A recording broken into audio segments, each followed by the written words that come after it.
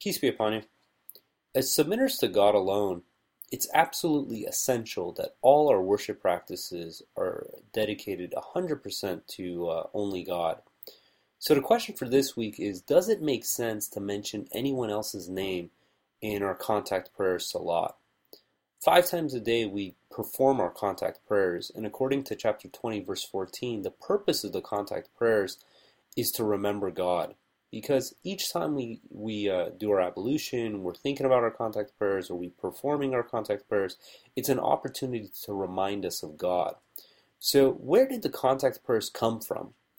The short answer for that is Abraham, and we see twice in the Quran where God mentions giving the contact prayers to Abraham. In chapter 14, verse 40, the title is The Contact Prayers Gift from God. It says, "My Lord, make me one who consistently observes the contact prayer salat, and also my children. Our Lord, please answer my prayers." And this is a prayer that Abraham was making. And then in 2173 we read, "We made them imams who guided in accordance with our commandments, and we taught them how to work righteousness and how to observe the contact prayer salat and the obligatory charity zakat.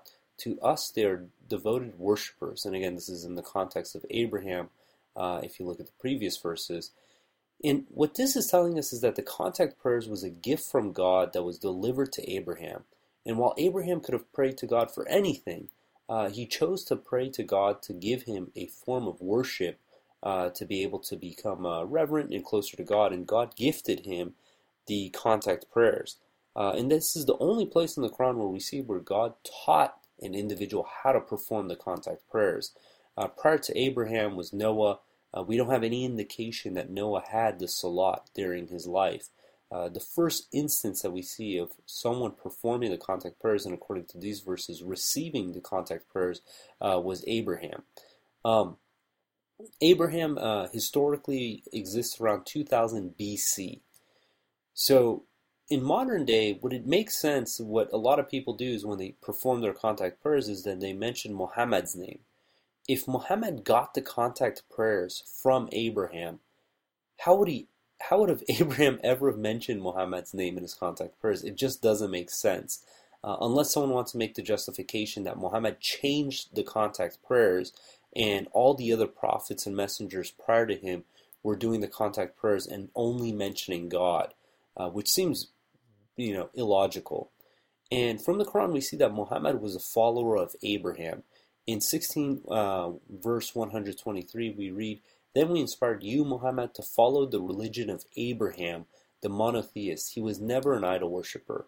And again in 161, 162 it reads, "Say, my Lord has guided me in a straight path, the perfect religion of Abraham, monotheism. He never was an idol worshipper. Say, my contact prayer salat, my worship practices, my life and my death are all devoted absolutely to God alone, the Lord of the universe." So you're seeing here for yourself that Muhammad was commanded by God to follow the religion of Abraham. The salat, the zakat, the hajj pilgrimage, fasting, and shahada even before, but all these came from Abraham. And Muhammad was strictly to follow the religion of Abraham, these practices that were established at the time of Abraham.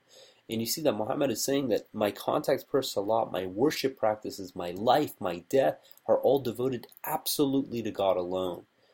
It makes no sense for Muhammad to mention his own name, yet alone anyone else's name, in the salat, in the contact prayers. And we see consistently in the Quran, 19 times in the Quran, the shahada is spelt out for us, which is La ilaha illallah, which means there's no other God beside God. And this was the shahada according to God, the angels, the knowledgeable. This was the shahada of Abraham and Muhammad and all the prophets and messengers from all of history. To think that Muhammad had the tenacity to change this, we have no indication of that anywhere in the Quran. And this is something that it has no basis, and it doesn't make logical sense, because we see here consistently that the religion, the worship practices, our lives or death are all 100% dedicated to God alone. And we see that in 3:18 it says basically what the first commandment is. It's the same commandment from the Bible, the Old Testament, the New Testament, all God's scriptures, and the Quran. It's in chapter 3, verse 18. It says, God bears witness, there is no other God except He, and so do the angels and those who possess knowledge. Truthfully and equitably, He is the absolute God.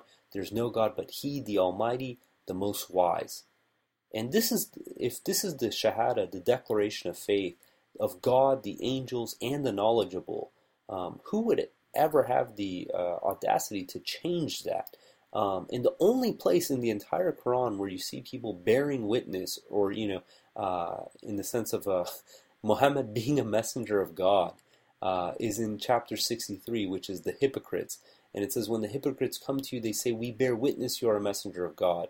God knows that you are His messenger, and God bears witness that the hypocrites are liars. And as we saw in the previous podcast, this act of bearing witness is something that no one did. The only people who bore witness to Muhammad becoming a prophet was Angel Gabriel and God. None of us, none of the people at the time of the prophet bore witness to this. Was he a messenger? Was he a prophet? Absolutely, but it's not something that they bore witness to. And in addition, another major aspect of why it does not make sense to mention anyone else's name in our contact prayers is that God tells us consistently throughout the Quran not to make any distinction among any of God's messengers. Clearly, God can make distinctions. He can elevate some and lower others. But as us, as believers, that is not a position where we can say that one prophet is above another one. And this is the same reason, for instance, that it's not righteous for us to celebrate the birthday of Jesus at the expense of all the other prophets and messengers, is because we're making a distinction, yet alone that Jesus wasn't born on December 25th, it's a pagan holiday and all this other stuff. But that in itself is reason enough not to make a distinction among God's messengers. In chapter 2, verse 136, it says, no distinction among God's messengers. It says, we believe in God and what was sent down to us and what was sent down to Abraham, Ishmael, Isaac, Jacob, and the patriarchs, and what was given to Moses and Jesus, all the prophets from their Lord. We make no distinction among any of them. To Him alone we are submitters. In 2:285, it says, you shall not make any distinction among God's messengers. It reads, the messenger has believed in what was sent down to him from his Lord, and so did the believers. They believe in God, His angels, His scripture, and His messengers. We make no distinction among any of His messengers. Say, we hear and we obey. Forgive us, our Lord, to you is the ultimate destiny. And this is a perfect example. God says when God issues a commandment to the believers, it's our duty to say we hear and we obey. Several times in the Quran, very clearly, it says, do not make any distinction among God's messengers. To believe that one messenger or prophet was above another one, or to mention one's name and not the other when we're doing our contact prayers, is there's no basis for that. So for some people that say, look, we don't say we bear witness, we just acknowledge that Muhammad was a messenger of God. Some people say that we say it in our contact prayers as part of our shahada because Muhammad was the seal of the prophets. Well, if that's the case, why don't you just say that? But they don't, right? They elevate Muhammad at the expense of the other prophets, and they distinguish him from the rest. Was Muhammad unique in his own right? Absolutely. But it's not our duty, our job, to make a distinction among God's messengers. God bestowed certain blessings upon each of them. And God is the one who judges which one is elevated above another. Same thing with the believers. We can't say one believer is better than another believer, because God is the ultimate judge in regards to that. And we see that one of the questions is, if the contact prayers came at the time of Abraham, what about Jesus, the Christians, the Jews, why don't they have the Salat? And the answer is in chapter 19, verse 59. And the title is Losing the Contact Prayers. It says, after them, He substituted generations who lost the contact prayers Salat and pursued their lust. They will suffer the consequences. So they lost one of the most valuable methods for growing and developing our souls, the contact prayers. And by God's mercy, at the time of Prophet Muhammad, we were able to re-establish the contact prayers. But if you read in the Bible, the discussion of basically performing the prayers at certain times of the day, it's rampant throughout the entire Bible. But it's something that they've lost. The methodology, the sounds that come out of our mouth, the motions that are taking place. This is something that God has bestowed back in the final scripture for us to be able to have. And the fact is that the Salat has been around since the time of Abraham. And the question is, why is it that we don't see any indication in the Quran of how to perform the Salat? It's because it's been handed down from generation to generation at the time of Abraham all the way to today. And there hasn't been any debate in the sense of, when do we do our contact prayers? How many units are the contact prayers? The only aspect of debate has been, what do we say during our contact prayers? And what we say in our contact prayers has to be devoted 100% to God alone. To think that any messenger, any prophet would interject their own names in the contact prayers goes counter to everything that they preach. We have to be, in all our worship practices, dedicated to God alone. In chapter 72, verse 18, it says, "The places of worship belong to God. Do not call on anyone else beside God." God's messenger of the God's messenger of the covenant. It says 72:19, "When God's servant advocated him alone, almost all of them banded together to oppose him."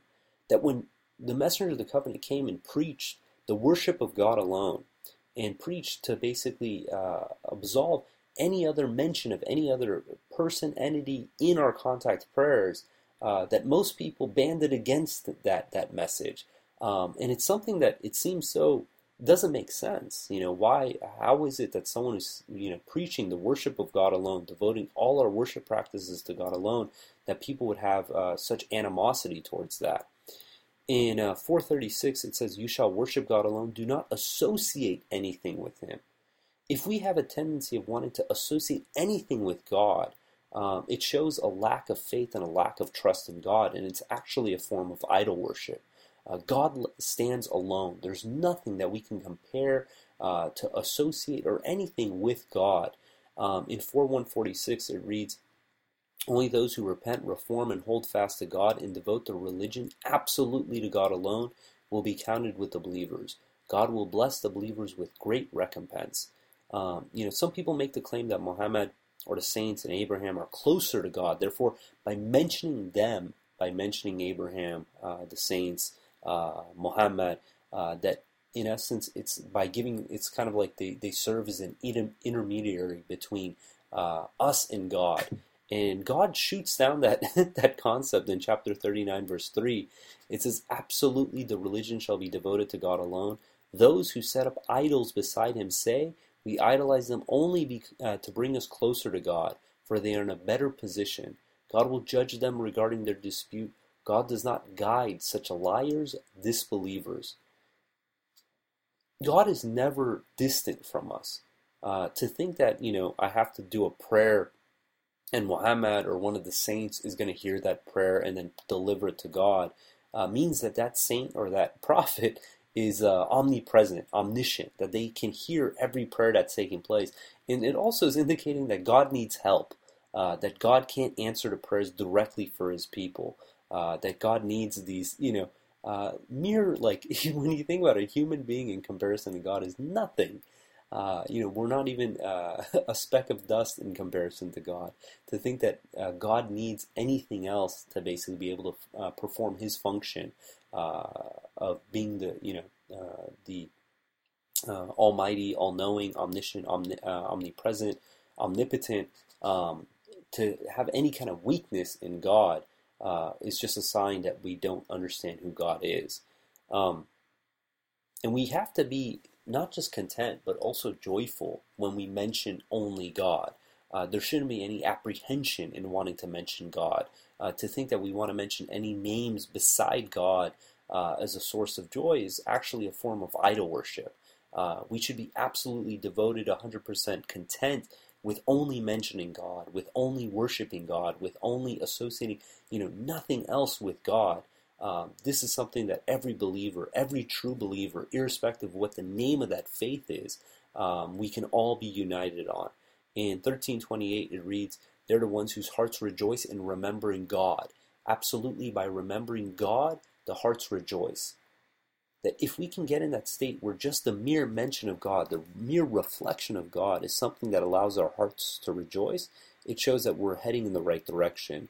In 39:45 it says, "When God alone is mentioned, The hearts of those who do not believe in the hereafter shrink with aversion, but when others are mentioned beside him, they become satisfied. And irrespective, if some people are saying, look, Muhammad, Abraham, the saints, they're servants of God, if they're only content when their names are mentioned beside God, it's actually a sign of disbelief. We have to be 100% devoted, content, happy, joyful on just worshiping God, just mentioning God. To associate anything with God is a form of idol worship. So in chapter 40, verse 10, it says, those who disbelieve will be told, God's abhorrence towards you is even worse than your own abhorrence towards yourselves. For you were invited to believe, but you chose to disbelieve. And it continues in 40:12 and 13, it says, this is because when God alone was advocated, you disbelieved. But when others were mentioned beside him, you believed. Therefore, God's judgment has been issued. He is the Most High, the Great. He is the one who continuously shows you his proofs and sends down to you from the sky provisions. Only those who totally submit will be able to take heed. Therefore, you shall devote your worship absolutely to God alone, even if the disbelievers dislike it. And you see that this is the whole purpose of our religion. The purpose of the religion is to dedicate our entire worship practices to God alone, to only meditate, to commemorate, to glorify God, and nothing else beside that. And we have to be, again, completely content, happy, and joyful as believers. This is what unites us, is this absolute love for God and nothing else. Without God, there is no love, there is no happiness. And when it comes to our worship practices, when it comes to who is it that we devote our religion to, again, it has to be 100% to God. There cannot be any other entity in that equation. And if it is, it's something that we need to purify. Because this is the unifying force that draws us to God, is this absolute love and worship of God alone. God willing, we're going to end there. If you guys got any comments or questions, hit us up at QuranTalk@gmail.com or on Twitter at TalkQuran. And until next time, peace and God bless.